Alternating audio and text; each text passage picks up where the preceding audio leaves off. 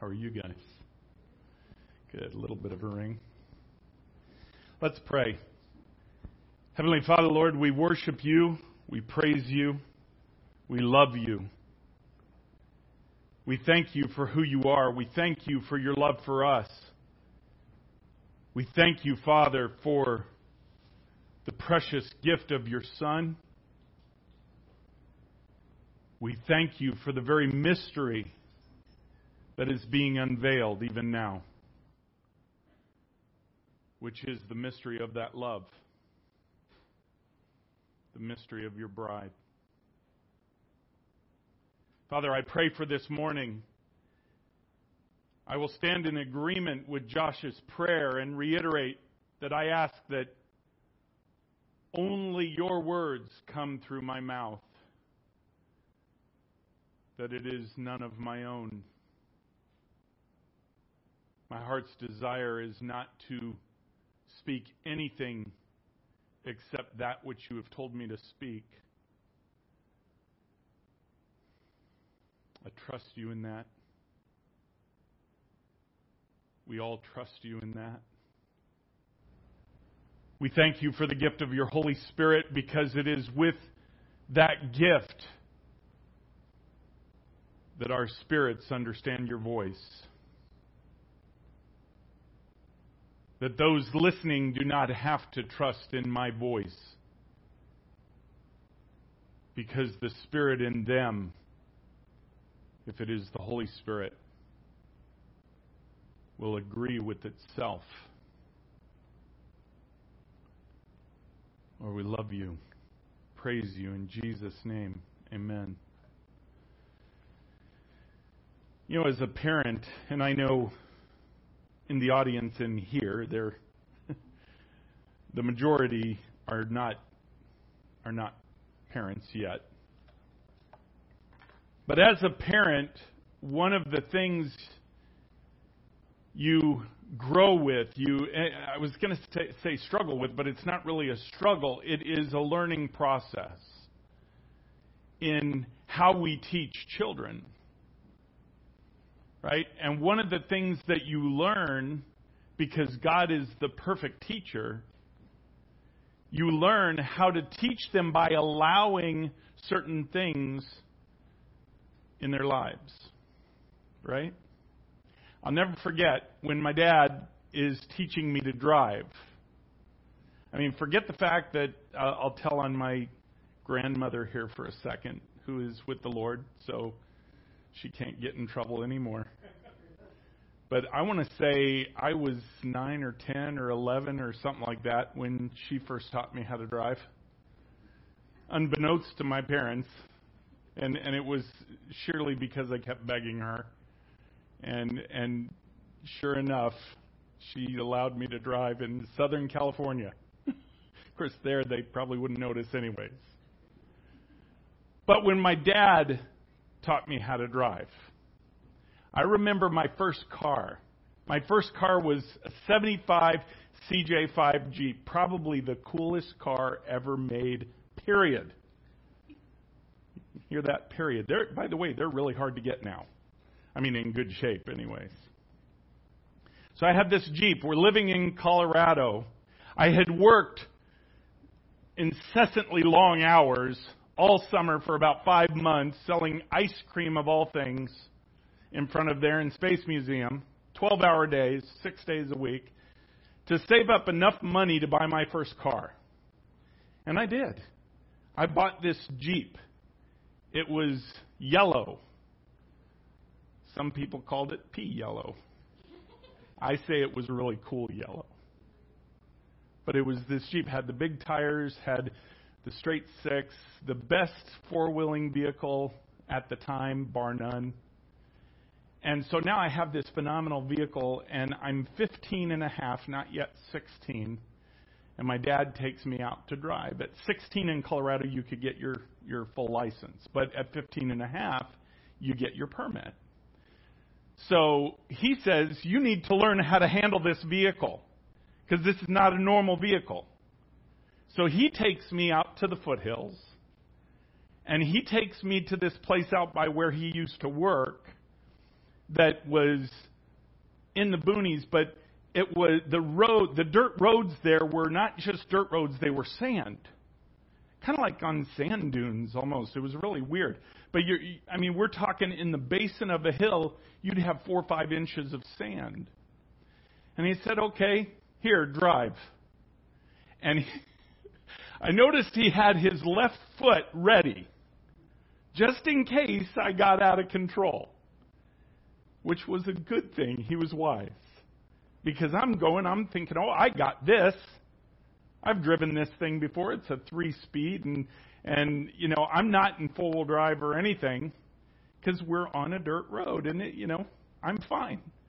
I get going a little fast, and he said, "You may want to slow down." I said, "Okay, but I'm good." I didn't slow down. All right, clearly his direction was not penetrating my mind.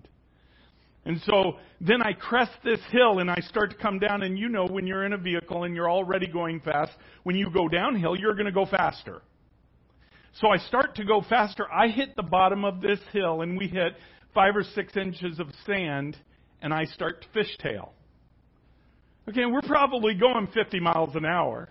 I'm sure my dad's heart started to beat a little fast. Now, a Jeep is also made for this sort of thing. It had a roll bar. If we had a problem, we would not hopefully die. Right? But I start to fishtail, and I was okay at this point. A little anxious for me, but I was okay. I knew that if you start to fishtail, you turn into the turn. So if I'm fishtailing to the right, I turn to the right. Right? So I could straighten it out. What I didn't know, because I was a novice driver, is that you shouldn't turn into the turn too much. Because if you turn into too much, then you fishtail the other way, and the momentum is even greater. So then, to compensate for that, I yank it to the left. And I'm going around, I'm starting to do this, and I could just feel the anxiety of my father. Because clearly I was not getting it. He reached over and he just slammed on the brake. He reached over with his left foot, just slammed on the brake. And we came to a stop. And I'm shaking worse than I do now. I'm like, what did I do wrong? He said, it's what I said at the beginning. You were driving too fast. You didn't know what was coming, and you didn't listen to my instructions. See, I drive these roads every day. I know what you were going to hit. That's why I instructed you, and I said, well, why didn't you tell me what I was going to hit? He said, because you need to listen to the instruction. Isn't that how God is? Isn't that how God is? He gives us instruction. He wants us to listen, be obedient, and step in that instruction without knowing the details. Why? Wouldn't it be just as easy for God to say, well, look, when you crest this hill and you go to the bottom, you're going to hit 6 inches of sand. And so before you get there, you need to be careful. You need to slow down. Couldn't my dad have done that? Sure. Couldn't God do that when He leads us into areas that we have to learn a lesson? Sure. But it doesn't produce the very thing that lasts, which is faith. When He tells us not to step in a certain direction, or to step in a certain direction and stay straight on the path, He doesn't tell us why. He doesn't tell us what's to the right or to the left. He just says, don't turn to the right and don't turn to the left. Stay straight. Because He wants our faith to grow. He wants our faith in Him to be fully trusting in His warnings, in His plan. And by the way, it's not always about warnings of danger. Yes, it is that. but it's also instruction in His will. How many times are we in an area at a gas station or at Walmart or whatever, and the Lord says to go pray over this person, or even to go into this area and pray? Sometimes He wants us to just simply go to an area and stand there. What kind of sense does that make? Except that what you may be emoting because of your faith in the Spirit is the very thing that the enemy is afraid of. See, all these things are coming to fruition right now. Right now in the bride, we find ourselves at the most incredible, amazing time in human history. This is the wedding of the bride. We've been talking about that. What does that begin with? It begins with instruction. It begins with the Lord saying, do this or do that, without telling us why. See, He allows certain things so we can learn what we need to learn, just like my dad did. My dad, he didn't have to allow me to drive on that road at all. He could have just had me go through driver's training and assume I'd be okay. But He knew what I would want to do with the Jeep. And especially living in Colorado, that temptation is just way too great. So He knew that I would need further instruction. He knew that sand was coming at the bottom of the hill. He knew what was going to happen when I hit the sand doing 50 miles an hour. He knew what was going to happen. He could have stopped me, but He didn't. He allowed it to happen for a reason. And I'll tell you the reason. Because every time in the future when I found myself in that situation, I heard my dad's instruction on how to deal with it. First, how to deal with it beforehand. When I'm driving down the road 65 miles an hour in 6 inches of snow, probably not the smartest thing to do. Then you just hear Dad in the background saying, slow it down. And I knew from experience, okay, I need to listen to that voice. Isn't that what the Father does? He takes us through a situation. Those situations can be tough. They can hurt. They can be painful. Because of what we see with us and also what we see with others. But the purpose is not to hurt us. The purpose is to ready us. To make us understand that we are not walking this by ourselves. And right now, that's the biggest thing that He is trying to teach the bride. For years, He has been teaching us our power in Him, our authority in Him, right? Now He wants to teach us what that power and what that authority looks like in unity. So how does He teach? He opens the floodgates just a little bit more. He allows just a little bit more from the enemy. For the purpose of us being able to trust Him to walk through it. Don't assume for a second you know everything going on. You see everything going on, and I'm talking politically at this point, where everything's opposite of what He said. If you think that's the real war, you got another thing coming. The real war is not political. The politics of it is just the aftermath of the real war. The real war has not even yet been unleashed. But it's going to be. And what I mean by that is the real war against you, against me, against a bride that is supposed to be ready, a bride that is supposed to be unified. This is the time of the lukewarm being spit out. Yesterday in the gifts meeting, the Father spoke and He gave a word. I'm going to read it to you now because there's one phrase in there that I want you to pay special attention to. The Father said, I am the Lord your God. Jesus is my Son. I gave Him to pay for your sin on the cross. He conquered death and rose again and lives forever at my right hand.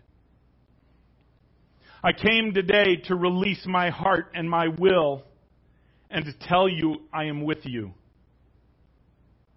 I am teaching you many new things. Listen. Listen. Listen. Listen and pay attention. For I will release my weapons of my warfare to defeat the enemy in this new time of battle. It will look different, and it will also look the same. But it will be very different. For all of hell is about to be released against you. But this will refine you. This will purify you. This persecution will show who is my true remnant, my true bride, my true love. It will ready you for my Son to come back and bring you unto myself. I must do this. I must do this. I must do this because I love you. Do not fear. Do not fear. Do not fear. For as I have said, I will never leave you or forsake you. You have all that you need. You have all that you need in my strength.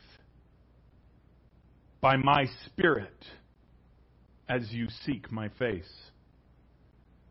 You will walk in new power. Power I will unleash against hell's kingdom, and nothing shall be able to stand against it. I will do this. I will do this. I, the Lord, have spoken.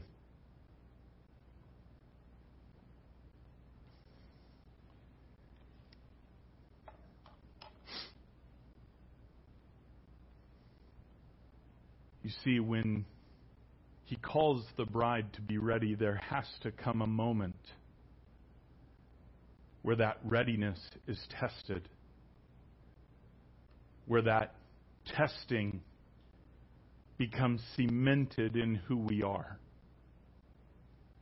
Because you can intellectually learn something all you want and have the knowledge of something all you want.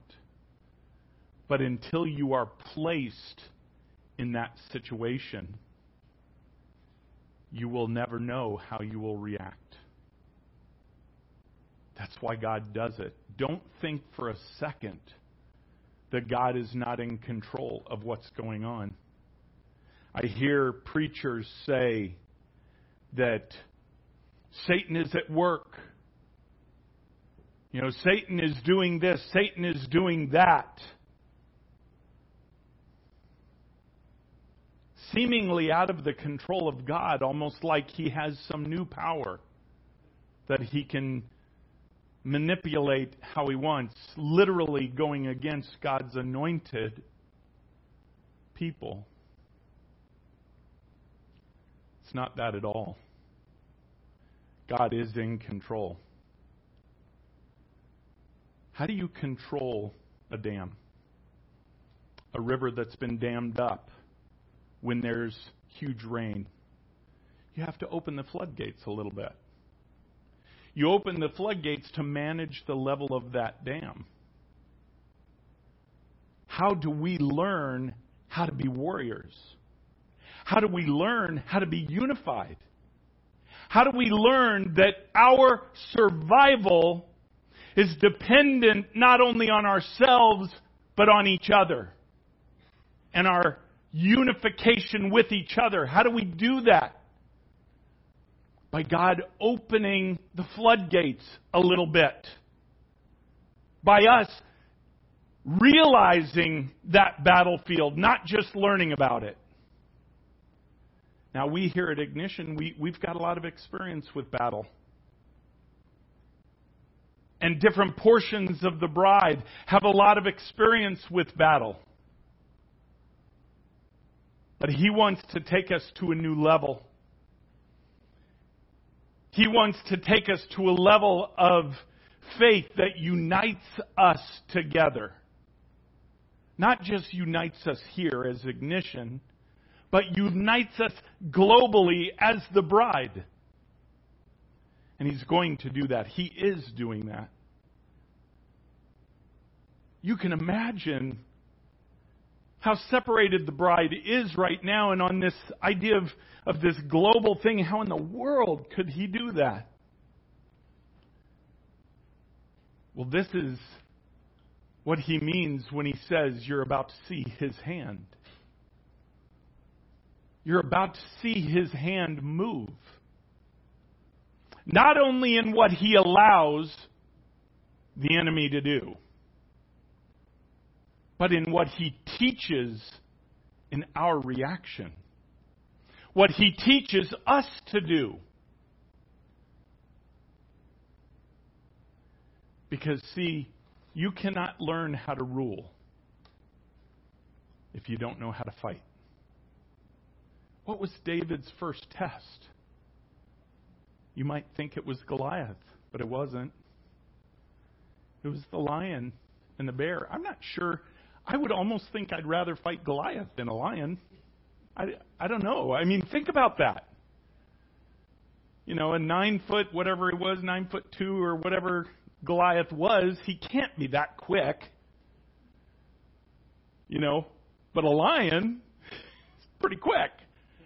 A lion's got 5 weapons. Yeah, he's got teeth and he's got 4 paws.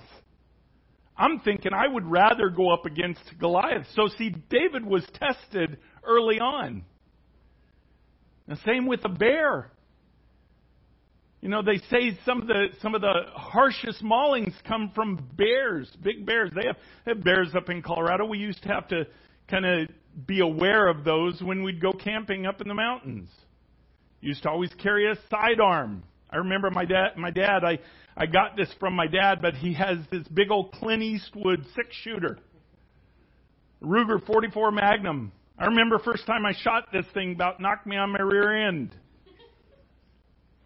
He got that literally to carry when he was up in the mountains because of bears and whatever. So it's no wonder when David finally got to Goliath, it's like, heck, I've dealt with this before. This isn't a big deal. Let me grab a few stones. That's nothing. You should have seen this lion. If you want to check it out, it's the rug right inside the house. So you can imagine how he was tested, how he was trained. Only to find out Goliath also was a training. You know, then it became running for his life. And yet, not running out of fear, but running out of honor for God's anointed Saul. What an insane thought. Now all of a sudden David had to temper his strength. God was teaching him how to do that. God was teaching him through relationship with Him where to step. After he had let the floodgates go proportionally with David, he no longer had to teach David how to fight. David knew how to fight. there's always something God is going to teach us. Here at Ignition, He's taught us how to fight.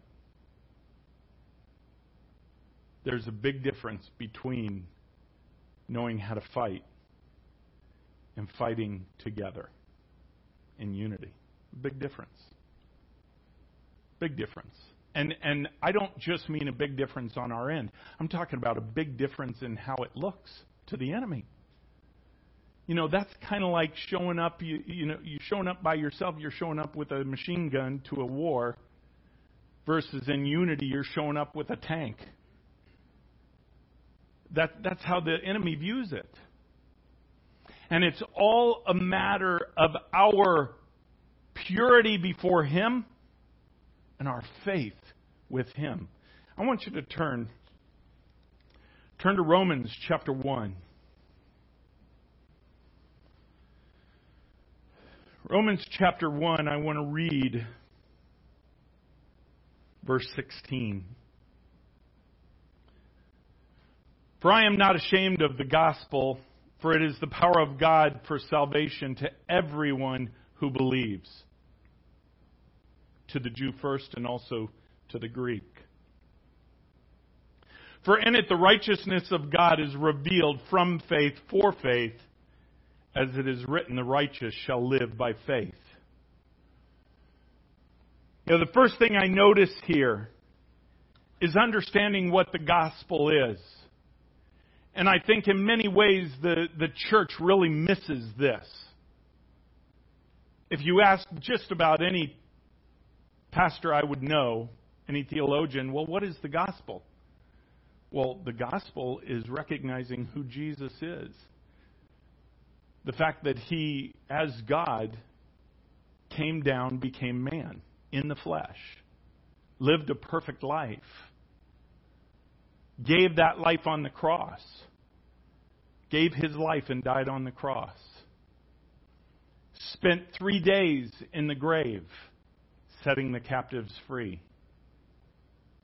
then rose again by the power of the Holy Spirit, seen by many on the earth, and then ultimately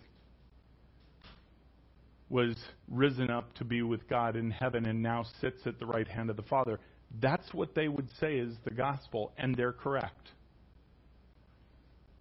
But if that's all you get out of it, it's enough for salvation, it's enough for your golden ticket, it's enough to get to heaven and to avoid hell, but it is not enough to have a relationship with Him.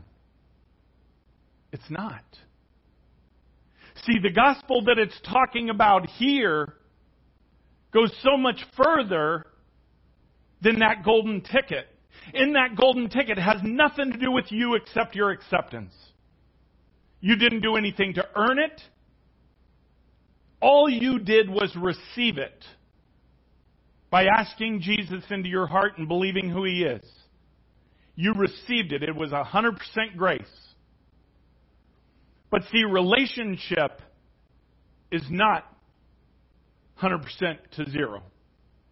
Relationship is equal on both ends, or certainly the intent of that equality.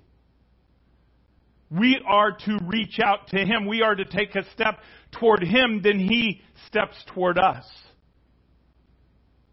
And you guys all know this. That's what relationship is in Jesus Christ. But see, even that isn't just the gospel. Because the gospel is to include the unity with others. Jesus answered this question of what's the most important commandment.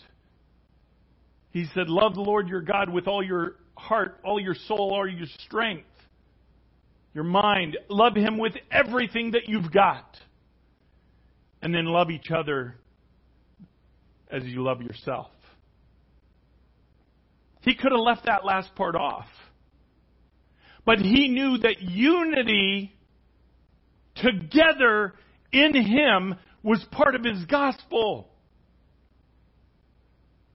And that's what it says right here, because it says, for in it, verse 17, For in it, for in what? For in the gospel, which is what he said in verse 16. For in it, the righteousness of God is revealed from faith for faith.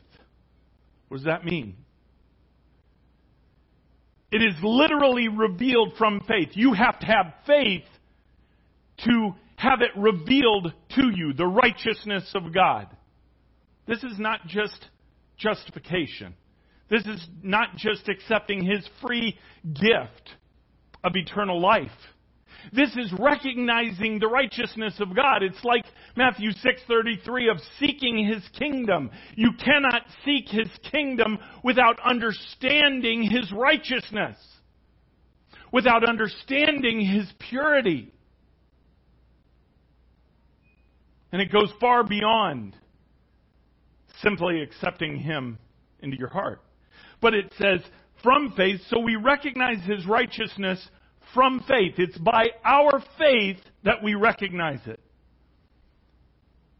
But see, Paul didn't stop there. He said, from faith, for faith. And what he's saying there is he is saying by the faith that you see and recognize the righteousness of Christ, it literally is a building block to receive more faith. So you're learning from faith to gain more faith. Why? Hebrews 11:6. It's because faith is what pleases Him. That's why He doesn't just tell you what to do, but He opens the floodgates a little bit and lets the enemy come against you to test what you have been told. To see if you are going to handle what you have been taught. That's the only thing that brings unification. The only thing. Because it's in that we realize we need each other. And I'll tell you what, isn't that so much of the bride? All I need is God. All I need is God. If me and God are tight, all I need is Him and I'm good. Guess what? If you and God are really tight, you'd realize how false that was. Because it is in the unity that spirit of faith is built. Never more so than today. The phrase that I wanted you to pay attention to, the word that he gave yesterday, was this one. For all of hell is about to be released against you.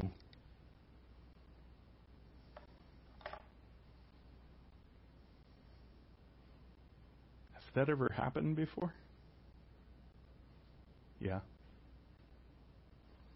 Because see, that's what He told Jesus when He was praying in the garden. Jesus knew that all of hell was going to come against Him. He knew that His Father's will was for Him to give His life. He was obedient in that. See, that moment purchased the ability for our unity. Do you understand that? It purchased the opportunity for our unity because it wasn't there before that. When Jesus said, after He rose from the grave, He said, you want me to go. I'm about to go back to my Father. You want me to go because when I go, He's going to send the Comforter. He's going to send the Holy Spirit that literally levels the playing field for each Christian. Because each Christian has access to the Holy Spirit. Not just the Holy Spirit's seal. Ephesians 1:13 and 14. Where He guarantees eternal life. And nobody can take it from you. You can't even give it away when you're saved.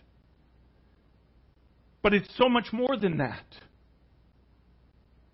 See, God, or Jesus dying on the cross, raising from the dead, going up to heaven, facilitated the Father sending the Holy Spirit, but we each have access to Him.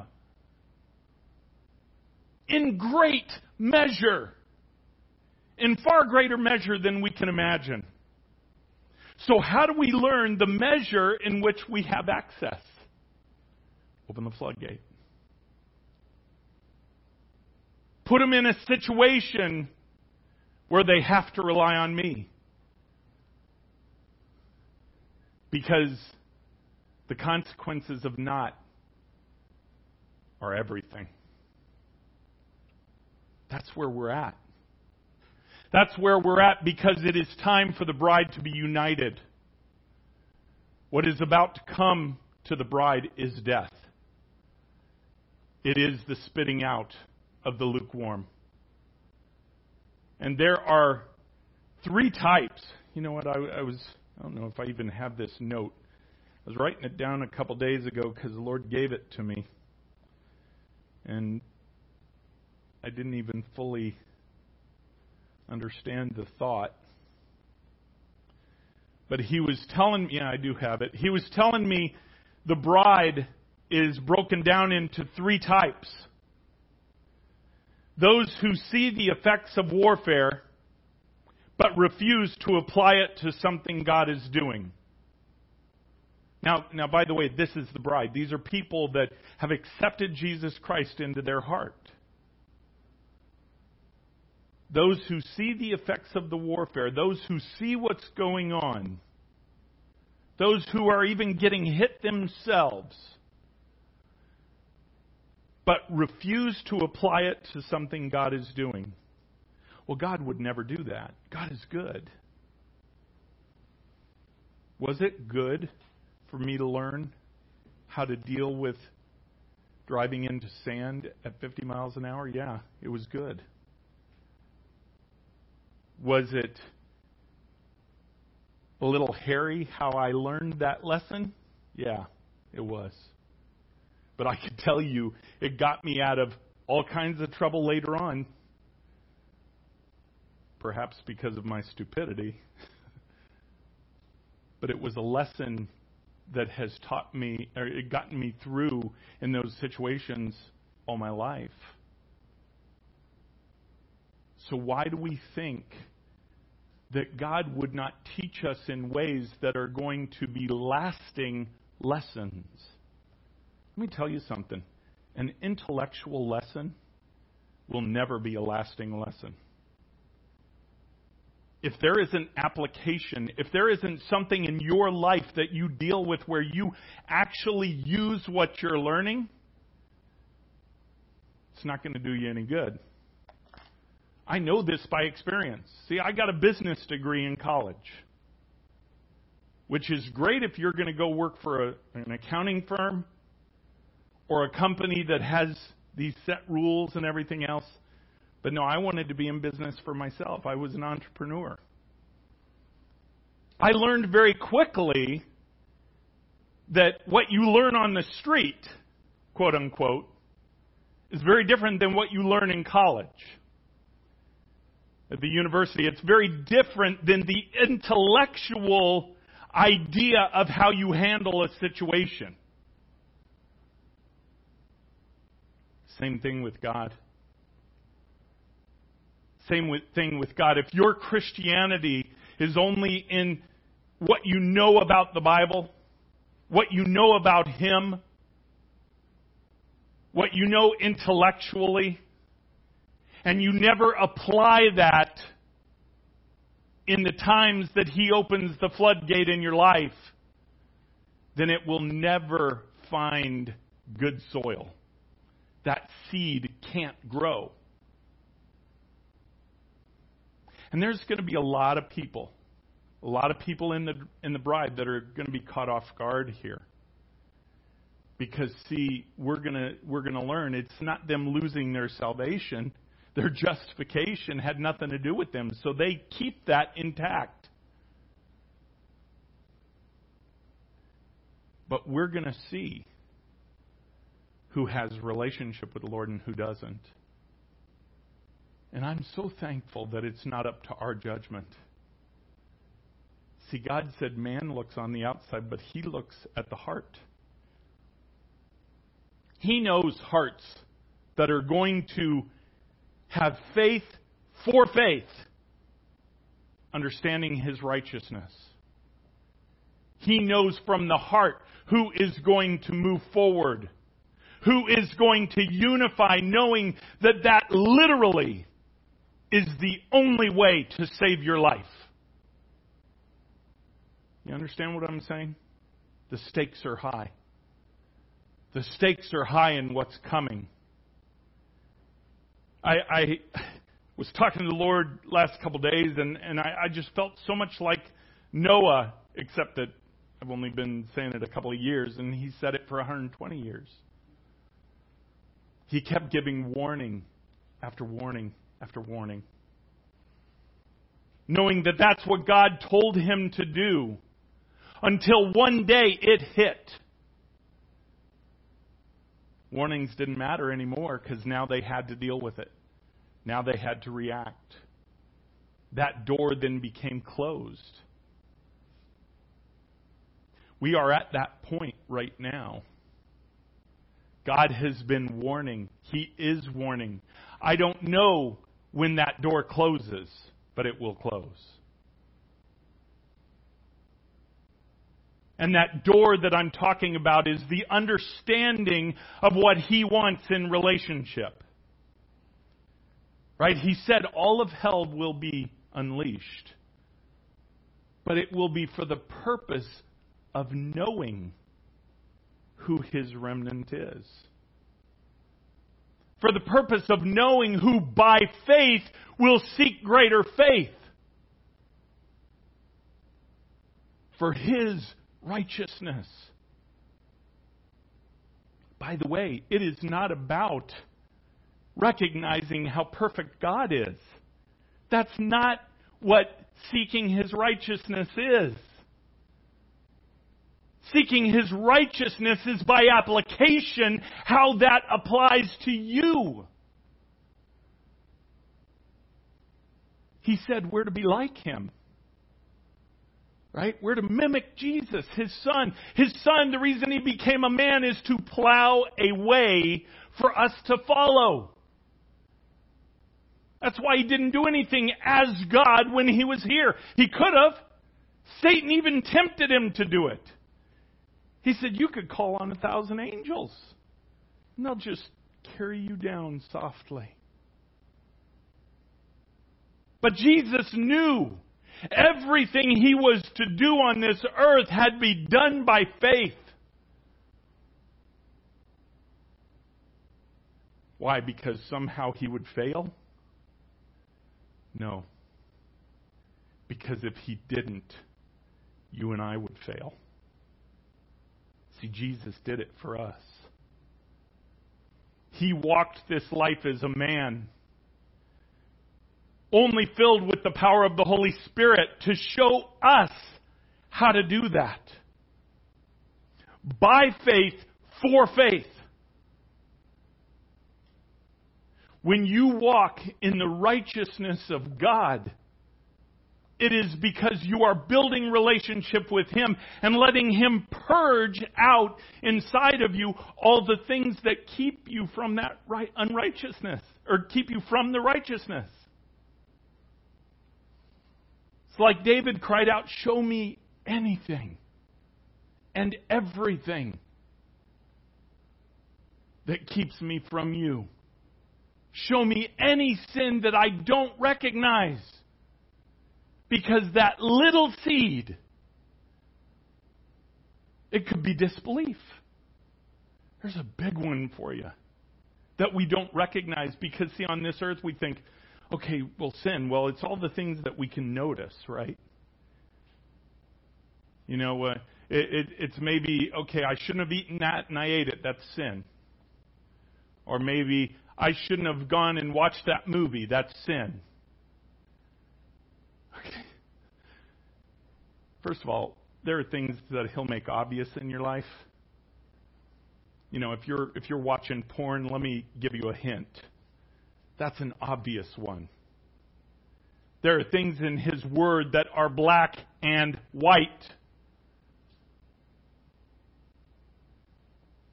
But that's not what David was crying out about. He was crying out about the things he didn't know, he didn't see. He said, take me to a new level where I recognize what hurts you. Because I desire your righteousness. Why? So I can be puffed up and feel good about myself? No. It's so I can be close to you. Close to my God. And see, when the bride gets that, and as the remnant does get that, it brings a unity and a power that Satan, he doesn't know what to do with. And by the way, he has seen it. Satan knows what's coming. He knows what happens when the bride becomes unified. He knows, and he shudders. He also knows because it's a sign of his time coming to an end. Why does it have to seem overwhelming that this earth, that God desires this earth to be run by His bride? Literally run by His Son through His bride. Why is that overwhelming? Why is it overwhelming to think that this nation is His? That this nation will be run according to God's plan, and it never has been before. Not even from the very beginning. Why is it so hard to believe that it will? I mean, maybe because things are now opposite. There was hope. Oh my goodness, there was so much hope when God put this wrecking ball in the Oval Office, and He came in and He wasn't bought off, and He wasn't corrupt, and He wasn't taking everything in for Himself. From the Christian perspective, there was hope. For the first time that I remember in my lifetime, there being real hope to defeat abortion. Real hope. Now, what in the heck happened to that? See, God's trying to show you that hope is not in a man. That hope is not in Donald Trump. And that's nothing against him, because it never should have been in him in the first place. That's why he's not gone. That's why this election had fraud and God allowed it. Everything that was said to the prophets is true. Even if some of those are going back on it. Makes me sad, but it is true.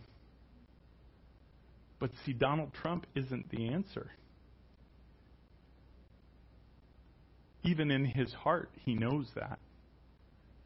Because one man can't do it. One woman can't do it. It's the unification of the bride. But God is going to do it. You watch what He does. We are entering into and have been in this time of warfare where all of hell is going to be unleashed. Why do you think? So hell can be defeated. Look at it as an opportunity. Don't look at it with fear. Don't look at it with, oh man, how am I going to deal with this? Or now I'm going to have to deal with that and it's going to be hard. And oh man, slap yourself upside the head if you start thinking that way. Start thinking, now it's an opportunity. See, but that's what God's been doing for the last several months. Think about it. If God would have pushed things forward even a few months ago, we would not have known in many cases whose side somebody is on. I love it. But now God reveals the hearts of people. And forgive me, Republicans, he is revealing the heart of Republicans. See, Democratic Party has had their heart out there all the time anyways, in terms of what opposes God. But see, God had to root out what is in the Republican Party. I have a word for you. He had told me a few years ago he is dismantling the Democratic Party. I got news for you. He's dismantling the Republican Party too. There will be no Democrat Party. There will be no Republican Party.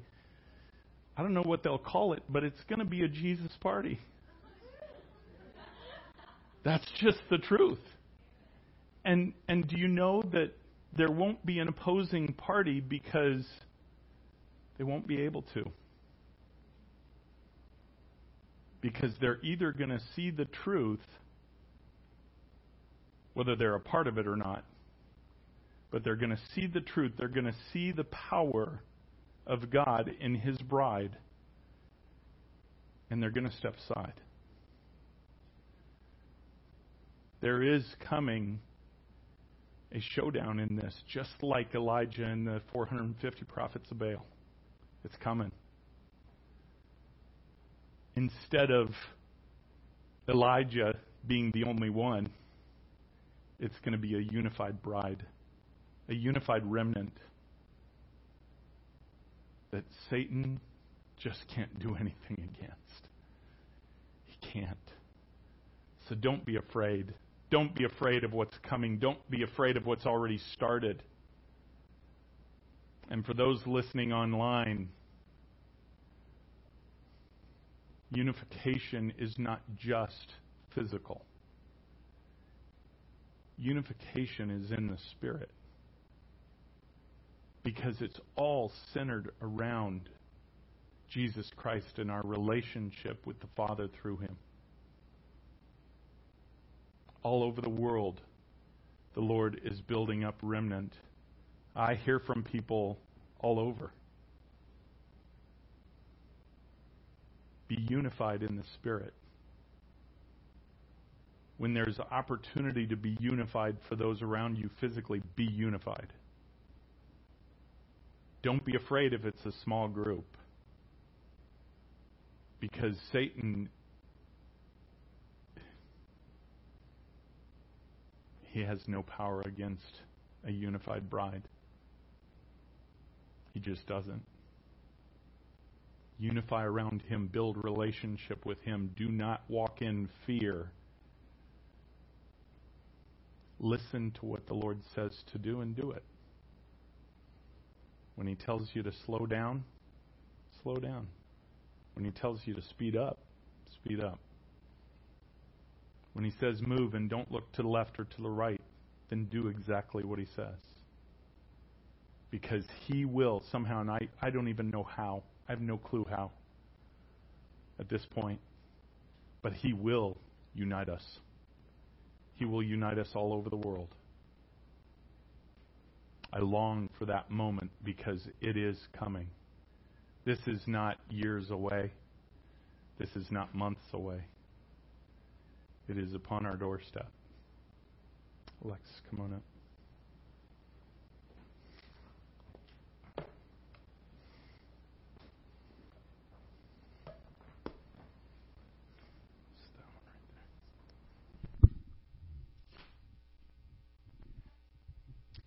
When he was talking about David and Goliath, I was thinking it feels like we're kind of in the stage of the 40 days when Goliath came out morning and evening and just blasphemed and defied God.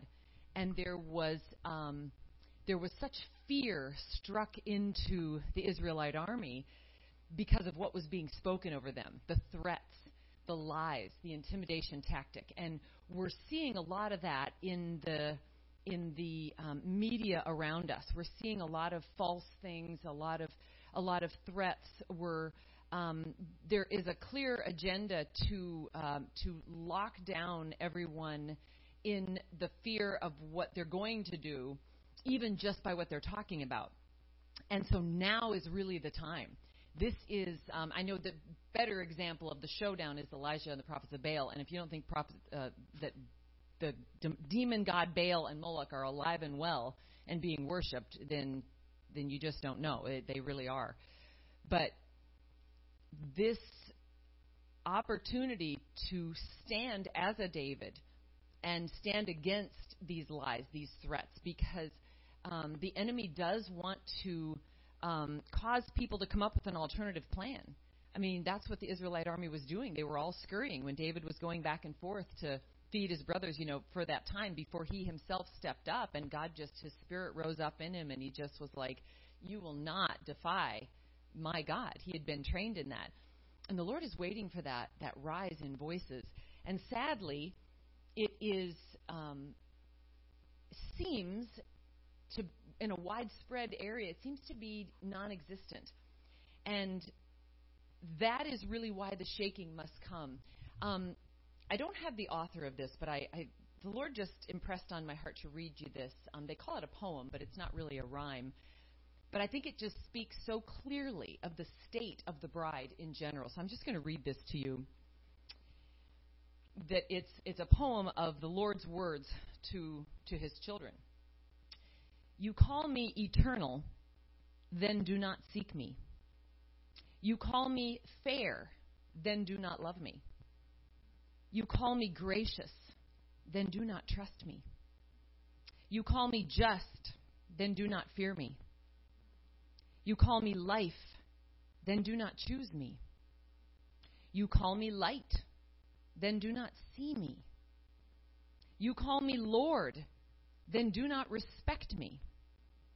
You call me master, then do not obey me. You call me merciful, then do not thank me. You call me mighty, then do not honor me. You call me noble, then do not serve me. You call me rich, then do not ask me. You call me Savior, then do not praise me. You call me shepherd, then do not follow me. You call me the way, then do not walk with me. You call me wise, then do not heed me. You call me the Son of God, then do not worship me. So when I bring judgment, do not blame me. That is where we are. The Lord has extended his hand and extended his hand. And he wants reciprocation. He wants us to take it. And he has promised, even in the word that Greg gave today, that the Lord gave yesterday, he will give us all we need. He always provides. He is always with us. He'll never leave us or forsake us. He goes before us. But we do have to engage. It will cost us everything. But as we sang earlier in worship, doesn't it all belong to him? We just sang, it all belongs to you. It all belongs to you. And so the cost shouldn't really be that great. That's why I love the little, it's a worship song, but it wasn't called a worship song when I was growing up. But turn your eyes upon Jesus. Look full, totally in his wonderful face. And then the things of this earth are going to grow strangely dim in the light of his glory and grace. I love that. I find myself singing that all the time. And Carrie Job ended one of her songs recently, No Fear, to it. And I think it really speaks to what God wants. So I'm going to close us in prayer. And thank you so much for that word. It was interesting, again, how the Lord used much of what we went over in the ladies' class with this message as well. But, Father, we love you, God. We praise you. We thank you, Lord. We thank you, God, for the warnings. Thank you, God, that as you say in Isaiah, you will tell us what is going to happen before it happens. But as Jesus said to the disciples, be careful how you hear. Because if you hear with open ears, with a receptive heart, then more will be given. But if you will not hear, then even what you have will be taken from you. And God, there is such a blindness on the bride today that, God, I pray an awakening of them. I pray the awakening of your children, that they would choose that radical is normal so that they are not spit out of your mouth. God, we know that no man can pluck us out of your hand. So it isn't about the loss of salvation. Oh, but God, it is the loss of so much of the hope of their calling in their destiny, just like the first group of the children of Israel didn't enter the promised land because of their unbelief, their murmuring, their complaining, their unwillingness to shed the mindset of slavery.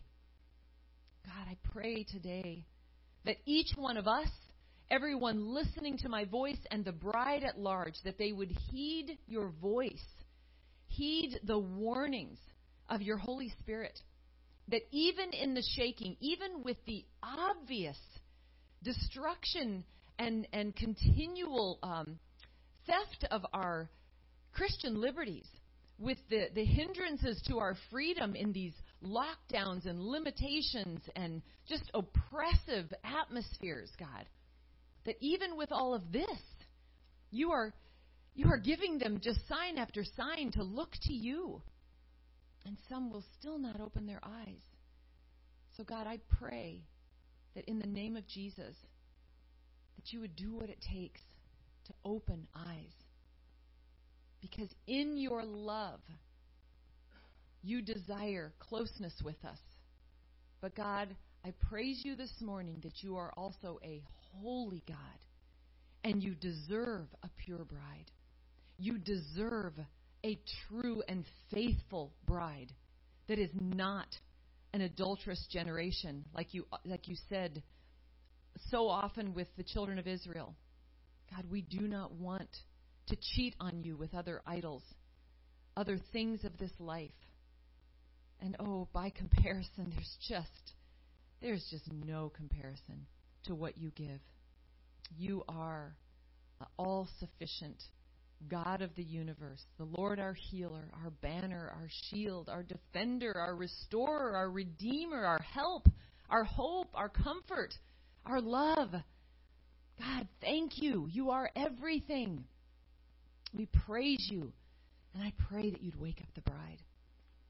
I just can't wait to see you, Jesus, face to face. Thank you. Thank you for making a way. Thank you for limiting yourself as God, of which you never lost your place in the Godhead, and yet you limited yourself by your will to show us what it would look like to follow the Father by the power of the Holy Spirit. Oh God, thank you, thank you, thank you, Jesus, for what you showed us is possible by faith when we just trust you. Thank you for this word this morning. Thank you for what you released to us. God, take us from this place today with fullness, the fullness of your love of who you are, that we would just be more than even refreshed, but just filled to overflowing. Let that spill out into everyone we interact with today. God, that we would just be vessels through which you can move to bring light to this dark world. I just thank you for it. We give you praise in Jesus' precious and holy name.